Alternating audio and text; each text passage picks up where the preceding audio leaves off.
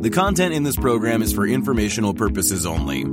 You should not construe any information or other material as investment, financial, tax, or other advice. The views expressed by the participants are solely their own. A participant may have taken or recommended any investment position discussed, but may close such position or alter its recommendation at any time without notice. Nothing contained in this program constitutes a solicitation, recommendation, endorsement, or offer to buy or sell any securities or other financial instruments in any jurisdiction. Please consult your own investment or financial advisor for advice related to all investment decisions. Don't forget to follow at Lead Lag Report on Twitter to join these conversations live, and check out the Lead Lag Report at www.leadlagreport.com. Use promo code podcast30 for 2 weeks free and 30% off to get access to award-winning research and anticipate stock market crashes, corrections, and bear markets. And now, on to our Lead Lag Live discussion hosted by Michael Gayed.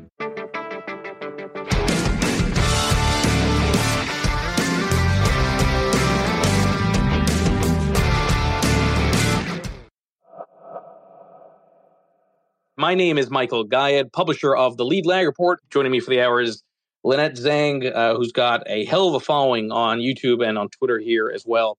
Lynette, introduce yourself to the audience. Who are you as you get interested and involved in markets, and what are you doing now? Well, actually, Michael, this is something that I've been involved in on some level since I was 10 years old in 1964. So I feel like I have been groomed for this moment in time. But, historically, I've been a banker, a stockbroker, and it was as a stockbroker at Shearson that I started studying currencies in 1987. So I was there on Black Monday. I had just gone off salary. That was the best day I could have ever been a stockbroker. What an interesting day. But in that capacity, I started studying currencies and noticed repeatable patterns. So I went to ITM trading in 2002 after I saw that there was a confirmation of the end of this current government-based currencies life cycle. So the dollar, but this is true for the euro, the yen, all of them. And there I am, the chief market analyst. So I pay attention very closely to the central banks, to the Bank for International Settlements, which is a central banker's central bank, the IMF, the Federal Reserve, the FDIC. That's who I really pay most attention to. You said that you noticed with currencies that they're repeatable patterns. I'm curious if you think trading currencies is easier than trading other asset classes because of those patterns, because of mean reversion. Well, I'm really referring not to the short term. Even though I had my commodities license back in the day, I never was a really short-term trader. That kind of takes a certain mentality that I don't have. I am a long-term strategist. So when I'm referring to repeatable patterns here, although you can take them shorter, that's just not the way I've utilized them. In the long term, you can watch a currency die. And so if all of your investments, you can only convert into a dying currency, then kind of blinds you to the real trend, which is in the purchasing power of that currency. And officially, according to the Federal Reserve, there's 3 cents left, but there's a big fat zero on that purchasing power chart. And anybody can access it. It's at the FRED, F-R-E-D, Federal Reserve Education Department. So that's the patterns that I'm talking about. And I'm seeing them in spades right now. Everybody else is too. The looming wars and geopolitical strife that we have, the issues around oil that we have, even the issues around equality that we have, as well as the insanity and lack of liquidity in the markets, even with all that money printing. So those are the patterns that I'm referring to, and I'm really seeing them all. I mean, they're all present right now, all of them. So I got to be honest, you sound a little bit like a Bitcoin maximalist in that framework, and a gold bug too, and we'll get into that. But take the audience a little bit through the idea of a dying currency. What does that actually mean in practice, and what are some of the historical examples of that? Well, we can take a look.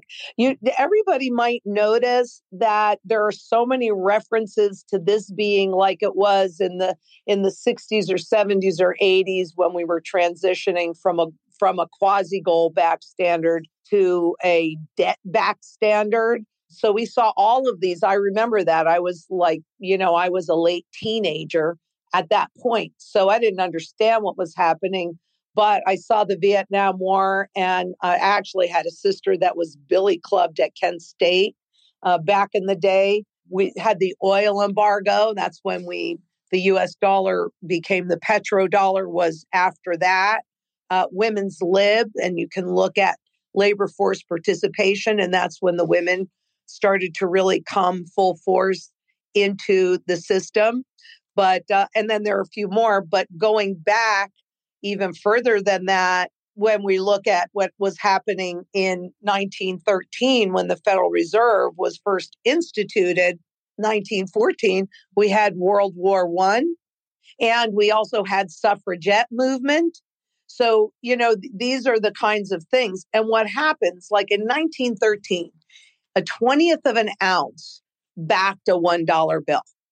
Okay. Now, when you're on a gold standard, the power is really with the public, because if you did not like what the government was doing, you would simply take, say, a $20 bill to your bank and convert it into a $20 gold coin, which was roughly an ounce of gold, and pull the gold out of the system. And that, of course, created restrictions. Additionally, corporations really wanted to be able to pay their workers less. But hey, if you're used to getting $20 an hour, you're not going to accept 10. But if you could make that $20 spend like 10, well, voila, then you had it handled. So the government wanted to create taxation without having to go through legislation. Inflation does that.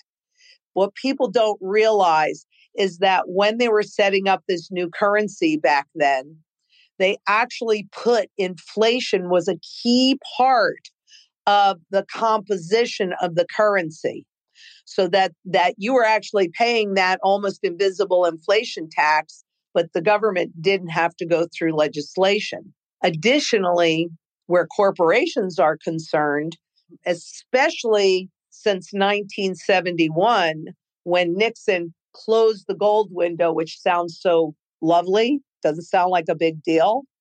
But what actually happened was that he handed over full control of inflation to those private central banks. And keep in mind, the Federal Reserve is not a government agency, at least officially. I mean, it does do its bidding, but it's not a government agency, and they don't hold reserves.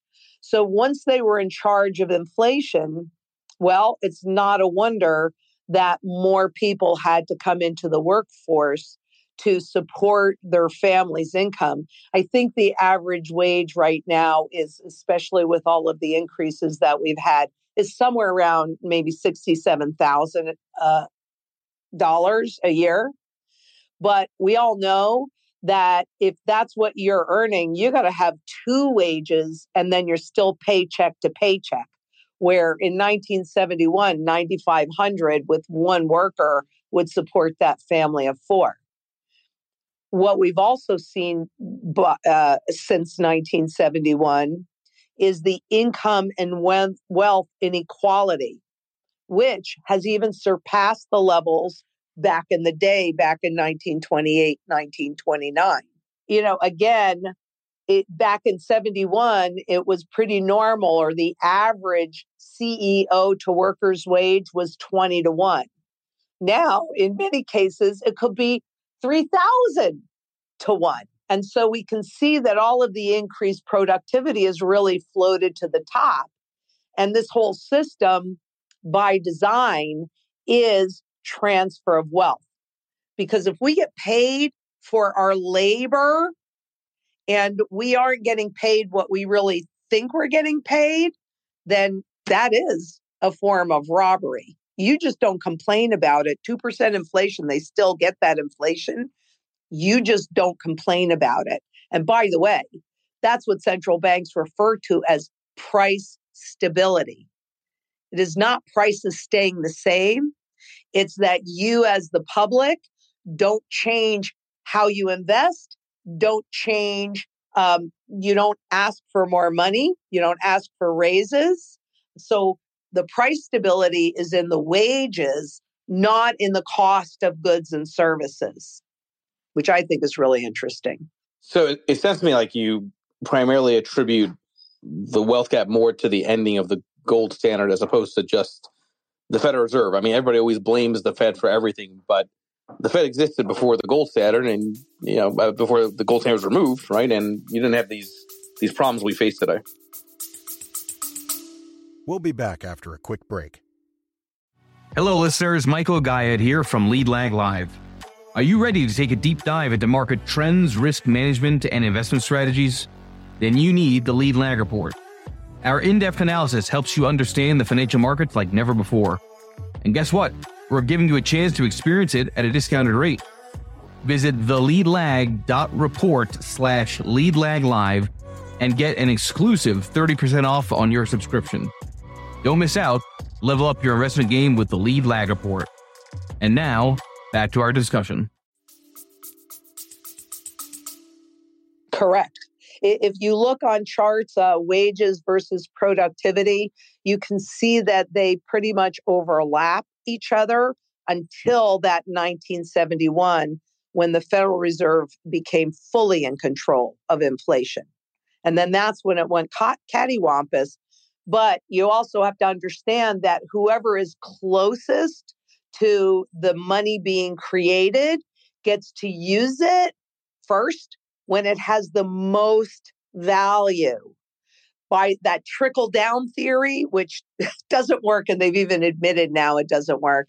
That trickle down theory, by the time it reaches the workers' pockets, it has so much less value. And that's easy to see on the Federal Reserve purchasing power chart.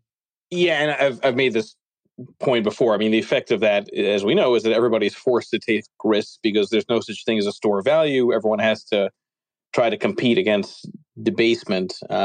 It's been curious to me that the dollar still remains king, though, in the context of these worsening dynamics. I'm curious to hear your thoughts on the reserve currency status of the U.S. dollar, and if a lot of the sort of doom and gloom around that is justified or not. Well, for one thing, no currency retains the status of world reserve currency forever. We've had it the U.S. dollar has had it for a very long time. And that's because during World War I, so many countries sent their gold into us. So that by the 40s in Bretton Woods, when we were changing the system again, the U.S. had the most amount of gold of anybody at any country in the world, as well as the strongest military of anybody in the world. But by 1970, I believe it was 1970, I'd have to go back and look on the Fred chart, but it was December, I think it was December 13th, when the Federal Reserve actually had to start buying Treasury bonds. Now, the U.S. Treasury bond, note, bill, whatever, is the underpinning of the global financial system. So it was already in 2000 that we were not attracting enough buyers of our government debt, but nobody talked about it then because that's what third world countries do. All of a sudden, after 2008, the great financial crisis, then it became the thing to do. But we had already started losing it, and we almost lost it when we made that transition off of a fully gold-backed currency. And we actually went to the International Monetary Fund and said, here, take this back. And instead, Kissinger went out and created a relationship with Saudi Arabia and created the petrodollar, meaning that anybody in the world, any country or corporation, if they were going to buy oil, they had no other option but to use U.S. dollars for that transaction. And that created an artificial market and gave the U.S. a huge privilege in that U.S. dollar. But recently, Saudi Arabia has come out and said, we can accept other currencies for our oil. So that would absolutely eliminate that advantage of the US dollar. So things seem to happen slowly until they happen very quickly. But understand that we've already been on that trend really since 2000, since the end of 2000. What that also means for us, for those that are in the US, is that all of those dollars that are now being held overseas, or a chunk of them anyway, are likely to be coming back to the US. Keep in mind that in the 60s, when we were part of the Vietnam War, the rest of the world was very unhappy with the US because we were exporting inflation because we were printing so much money to fund the war. And there was a run on the dollar where governments were sending in dollars and pulling the gold out of our financial system till we had less gold in our system than we did prior to the gold confiscation in 1933. So I understand that's why we had to close that window where we would have no gold. And nobody really knows how much gold anybody has, because if you think these guys are going to be honest with us, you probably need to rethink that. They have a job, which is to keep us calm and keep us in the system. I mean, I think we're very far along. Plus, the International Monetary Fund created their version of a currency called the SDR, which stands for Special Drawing Rights. It's just a name. It doesn't really mean anything. But they created that in 1969 to take over as the world reserve currency. And that happens to be, back in 69, it was based on gold. But after that and through today, it's actually a basket of currencies. So it's been around since 69. Since the great financial crisis, they have injected massive amounts, even just recently, massive amounts of SDRs into the global banking system, government system. So it's right. And to take over as the world reserve currency, I've been talking about the reset since 2009 after I listened to an interview with Christine Lagarde, who was the head of the IMF at that time. And inside of a 20-minute interview, she used the term reset probably about 30 times. And I went, holy crap, this is it. And then I heard China come out and say, what about the SDR? Because I was wondering what was going to take over too. And I thought, well, that makes the most sense. Everybody's got a bunch of them. They're familiar with them since 1969. If your listeners go into the post office and in the search bar, put SDRs, they will come up. So, and they can expand that basket to include every currency on the planet if they want to. So we could have, kind of a dual currency situation where you have the world reserve currency being the SDR, a basket of global currencies, and then the local currency. So in the US, that would be the US dollar, even as it converts to digital or CBDCs. Further, the IMF created what's called a substitution fund, where any holders of US dollar denominated, I'll call them assets because that's what they're called. I don't really view them as assets, but if they've got US dollar denominated debt, so bonds or notes or what have you, they can deposit them in the substitution fund, and then the IMF can convert them into SDRs. And so that does a couple of things. Number one, it would make, if a lot of entities utilize that, which they would, then that would establish the SDR as the largest currency out there. So it would establish their position. And number two, in theory, they could regulate the speed of the dollars coming back to the US. But that's in theory. So number one, we have heard that the IMF has the quote unquote cleanest balance sheet because unlike individual countries, who have to create debt in order to create money.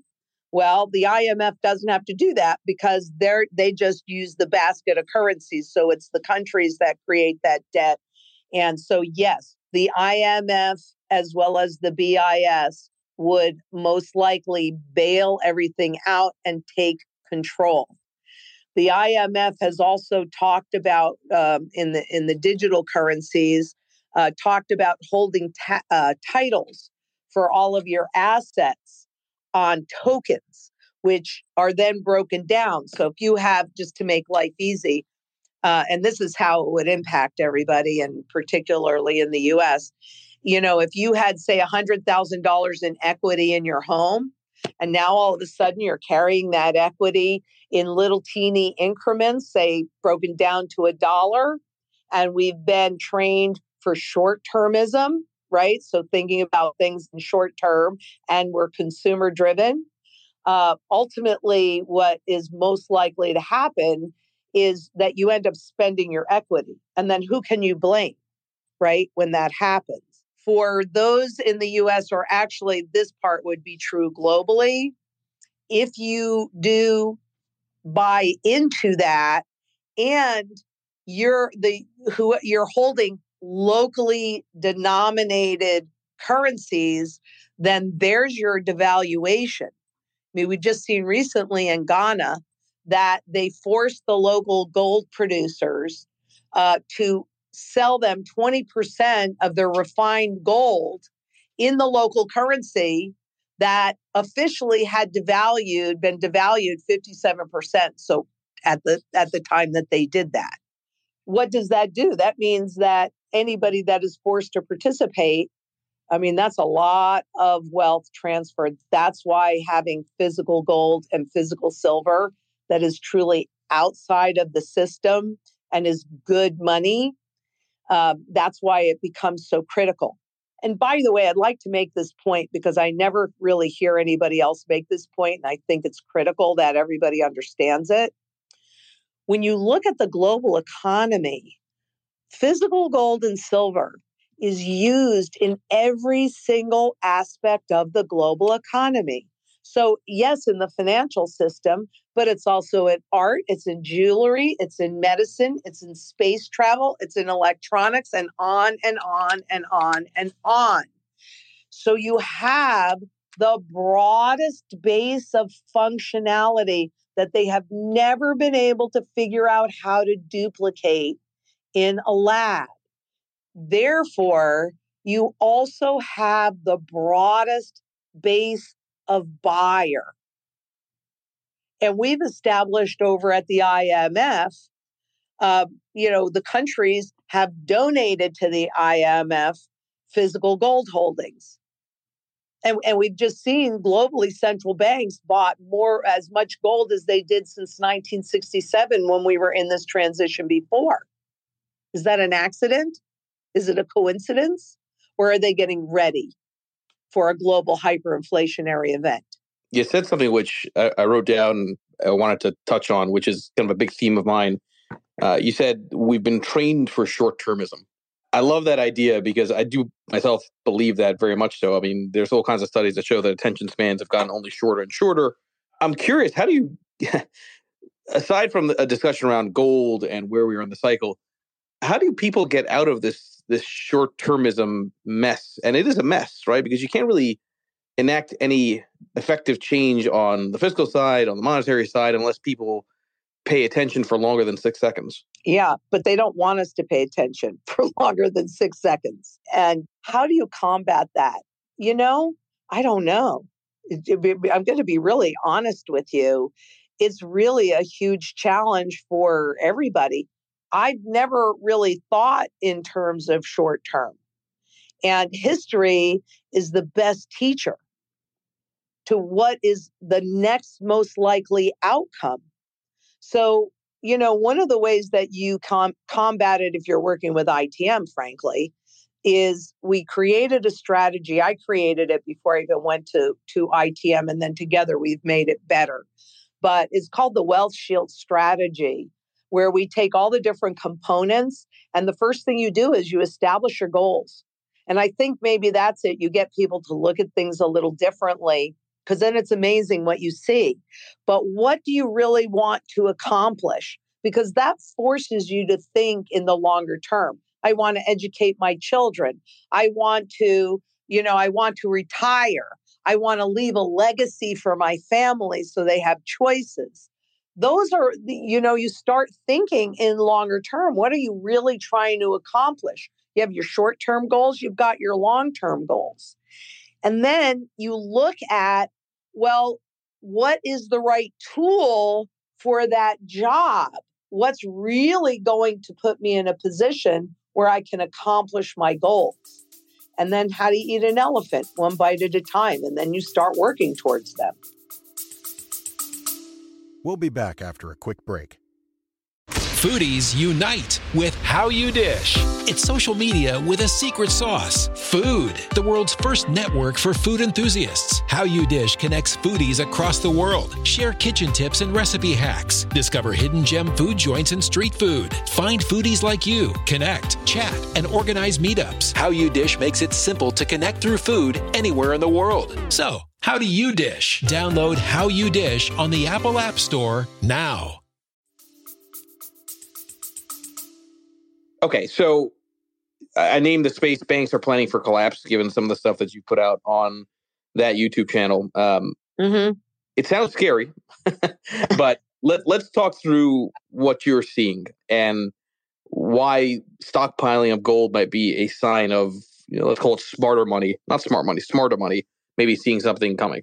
Well, I don't know how many of your listeners listen to the November 6th FDIC meeting for the resolution committee, where they actually said, because apparently nobody videos those, and I'm being very facetious when I say that, because some of the things that come out of their mouths are just incredible.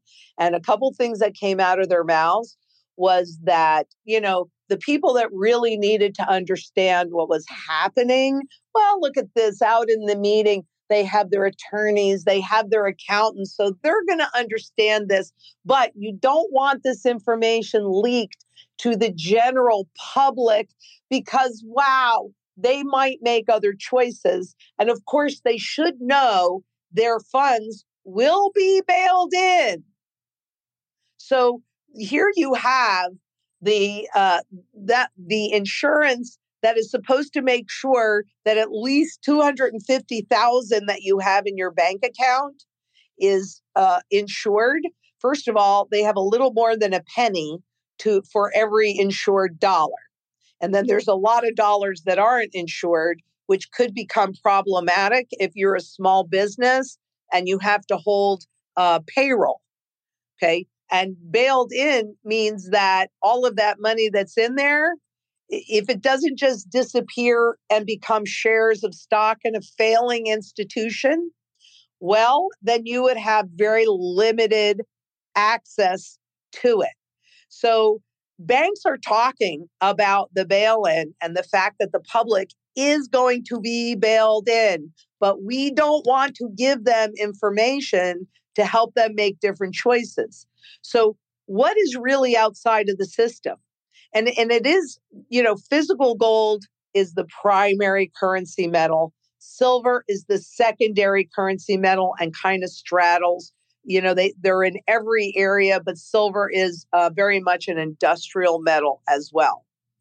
And when I'm looking at the failure of the banks, well, central banks are only accumulating the most gold they had since 1967 because it's what? Tradition. And if you look on that long-term chart, you actually see globally central banks beginning to accumulate gold in earnest in 2005. 2005. And seriously, they went net positive in 2010 And then they've been just accumulating physical. And people need to understand when you're physical, there's a finite amount. If it's intangible, well, then you can have an infinite amount. But in the physical world, this is the money that the global banks and the central banks, governments and central banks, actually revalue or reset the failing currencies against. Current great example is the Lebanese pound. And in overnight, that 90% devaluation, I mean, if you look at the graph, you see gold for like 25 years, flat, until February 1st, when they had the revaluation. And you saw the spot gold market in Lebanon go up almost 1,300%. What do you want to be sitting in when that happens? I want to be sitting in gold and silver, but keep in mind, food becomes the biggest issue for people. So I have a mantra that I've executed for myself, and a lot of other people have been executing this too, I'm happy to say, but it's food, water, energy, security, barterability, wealth preservation, community, and shelter. So we have another channel, Beyond Gold and Silver, that helps people with all of that.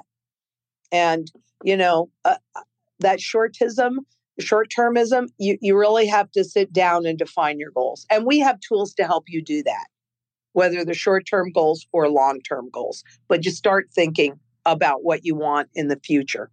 Help square away that accumulation of gold with the desire to launch a CBDC. What are your thoughts on CBDCs, and how does that? Because if the narrative is correct on CBDCs, then there's no need for gold, because that's the central bank answer to what comes next.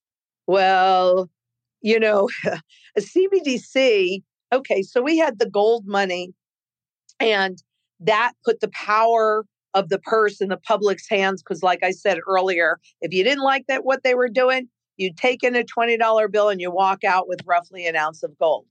Then we went to pure fiat. So after 71, that's pure debt-based.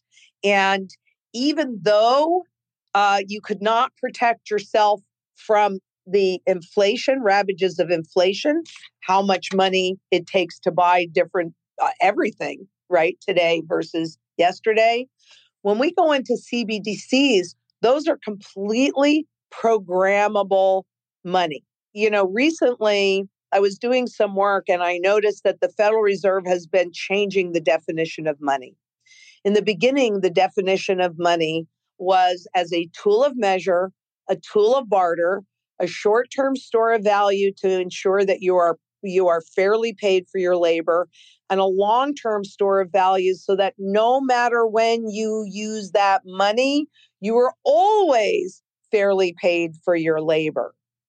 Well, I can't tell you when they did it, and they did scrub a lot of things, so I don't know the exact moment, but they've already reduced the definition down to 3, which is probably more honest, but just a tool of measure, a tool of barter, and a short-term store of value. Once they go to CBDCs, they will further redefine it to be a tool of measure and a tool of barter. Because as soon as your paycheck hits your bank account, there are no limitations to how low they can push interest rates. So while they're going to sell it to us like, wow, this is going to eliminate inflation, in reality, it's going to create hyperdeflation. And what they've talked about is having their finger on that button constantly. Because right now, when they institute policy, it takes like 12 to 18 months for it to go through the economic system to see, did they get what they wanted? But once the CBDC is instituted, we're consumer driven, right? You're not spending your money fast enough. Let's just keep lowering those interest rates until you can sit there, watch your bank account evaporate, and you know you're not spending any money. So what are you likely to do? Go out and spend, which is what happens in hyperinflation. They're really the same sides of both coins.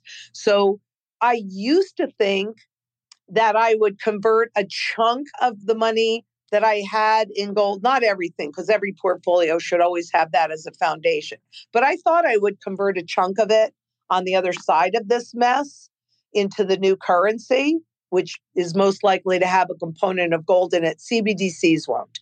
That's not going to be the new currency. But that'll finish it off, because since they've gotten all the purchasing power, those negative rates attack your principal. Now, once all confidence in all of that is lost, then there'll be a component of gold, most likely, because that's what history tells us. But with the advent of the CBDCs, I will convert my gold into CBDCs as I need it. I won't be converting anything extra. Nothing. I'm curious in terms of just your own investment portfolio. I mean, obviously, I get it. You're big on gold and silver, but it's like everything else, right? Presumably, you're diversified. You've got more than just that. Are you doing the minors on the stock side? Are you mixing it up with different things, or is it 100% conviction that this is the concentrated bet to make? Like I said earlier, I've been groomed for this moment in time. In good conscience and in all logic, I cannot invest in a negative trend. My preference is to have the lion's share of my wealth in a long-term positive trend. And I am 100% crystal clear on what is happening to the fiat currencies. So this has not always been true, and I imagine it will not always be true into the future. I don't own any of those fiat money instruments or assets because the real trend is in the purchasing power. And I know that's going, look, anybody can look at the chart and see it going away. Right. And these things happen slowly and then they happen fast. So no, I don't own a stock, and I'm an ex-stockbroker, and I'm definitely a technician. So, I should have a very high level of comfort with this stuff. And I do. But that's also the problem, because I actually understand what's happening. And so, no, I don't own any of that.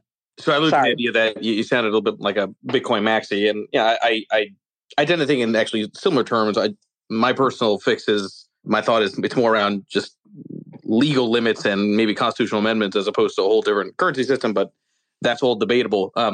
I'm curious why gold versus Bitcoin, and can the two sort of coexist in that new world? Well, number one, I think if you look at the Bank for International Settlements money flower, you'll see that they are planning for them to coexist, though a very small area of private cryptocurrencies.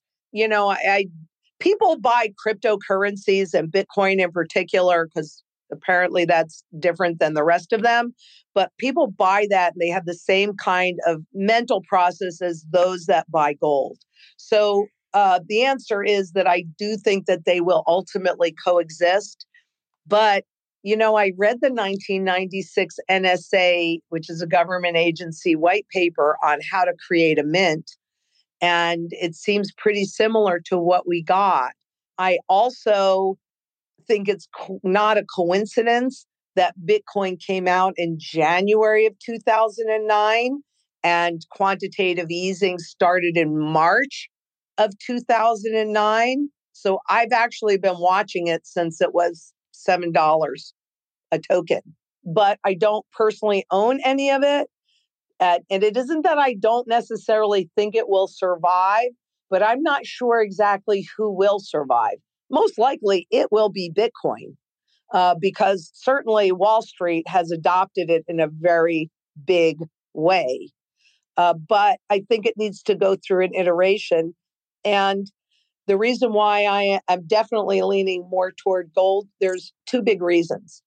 Number one, it has a 6,000-year track record, and cryptocurrencies, I think that was more about getting people comfortable so that they could make the transition into a digital currency. It's just not proven. That's since 2009 versus 6,000 years. So I kind of trust that. Plus, I see that central banks are not accumulating cryptocurrencies, but they are accumulating massive amounts of gold. But here's also one of the key pieces. I'm executing a strategy. And since wealth never disappears, it merely shifts location. My goal is to have the wealth shift our way, right? Too long, it shifts to those that have already accumulated because we don't understand what's happening. And so what I know is at the end of the day, central banks revalue currencies against gold. So where we see those other asset classes that are severely overvalued and gold and silver severely undervalued, because if you still trust Wall Street on any of this stuff, well, I have a bridge in Brooklyn you might want to take a look at, but that'll flip-flop. And then I'm going to be in a position, this is what history shows me, that I will be in a position to accumulate income producing assets when they are severely undervalued. Does anybody really know what the value of cryptocurrencies are?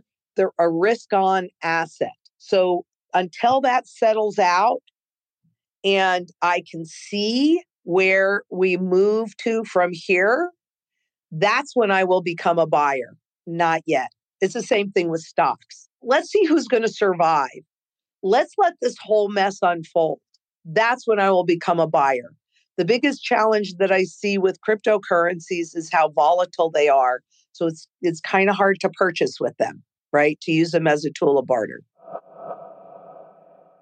Who survives this whole social, economic, and financial reset?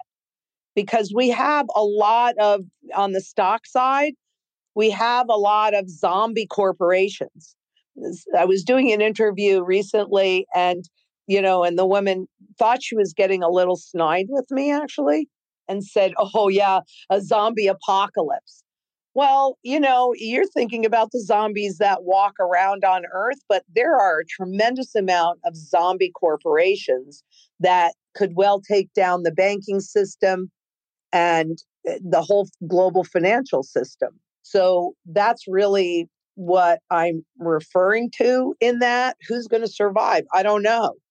You can look at their balance sheet, you can look at the bank's balance sheet, but if you look at how much work is done off balance sheet and the level of debt that has to be rolled over or serviced or created with the interest rates, central banks are in a conundrum with the interest rates at this level where they already loaded up on those corporations.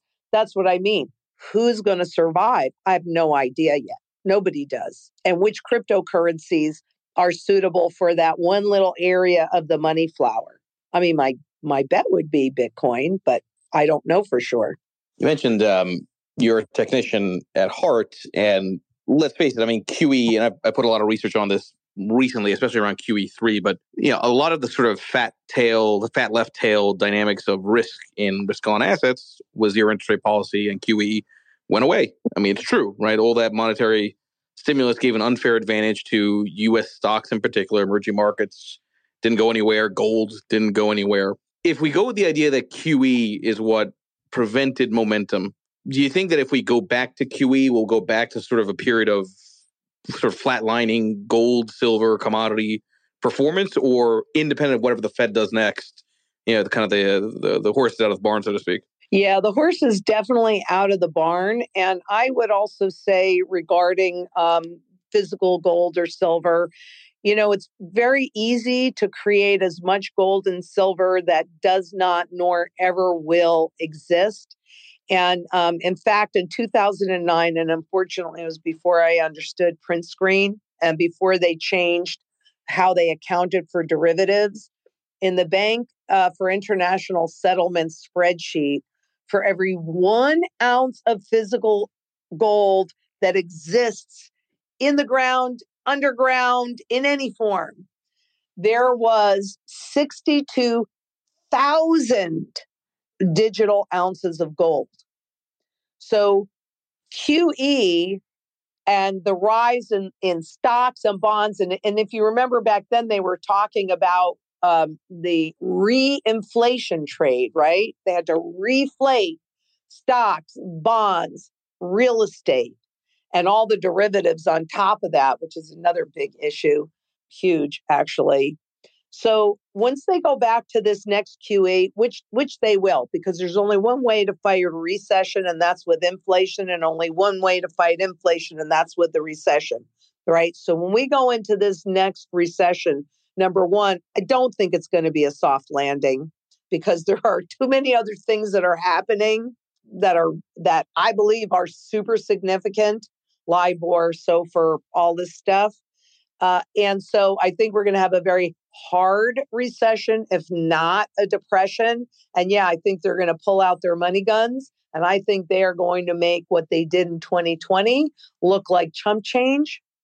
But part of the challenge is that inflation genie is already out of the bottle. And so the public is becoming more aware because that's what high inflation does. Makes the public aware. Yeah, and I mean, the reality is the optics would be terrible, right? It's because inflation's a lagging indicator. So even if you had a credit event, which is my expectation beyond this melt up, the idea that they go back to QE while inflation's still 5.5%, 6%, seems optically awful to do. Yep. But who the hell knows, right? I mean, the Fed has done dumber things than that.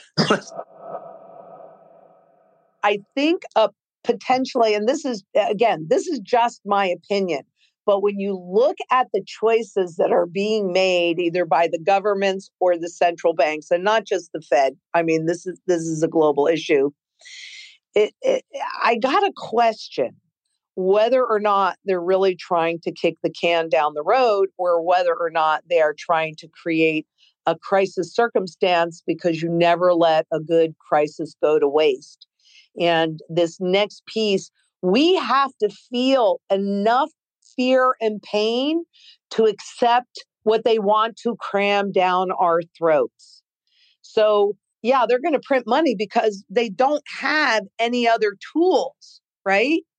And even with the creation of the reverse repos and all of this, and you look at the level of reverse repos and you look at the lack of liquidity that has been occurring since 2015 in the U.S. Treasury market, the last vestige of this con game being held together is the public confidence.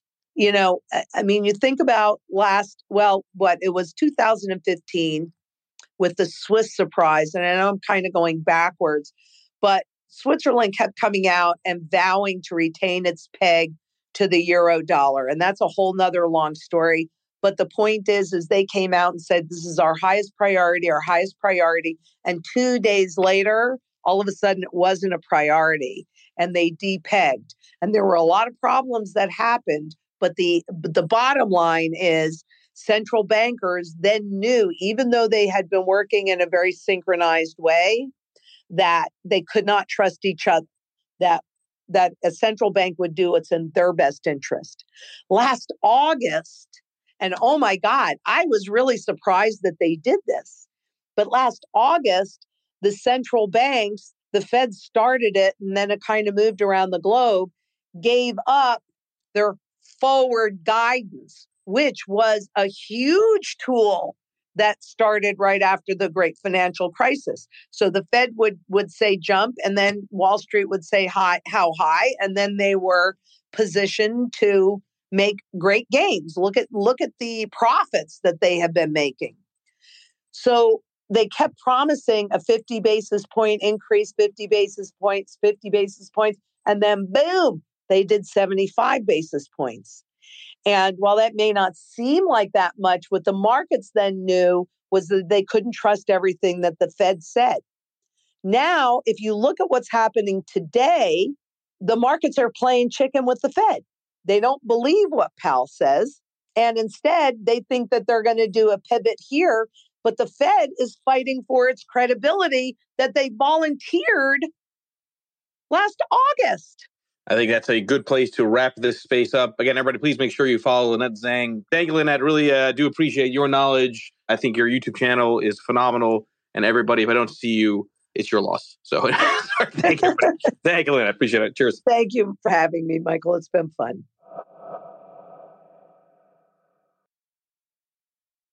The content in this program is for informational purposes only.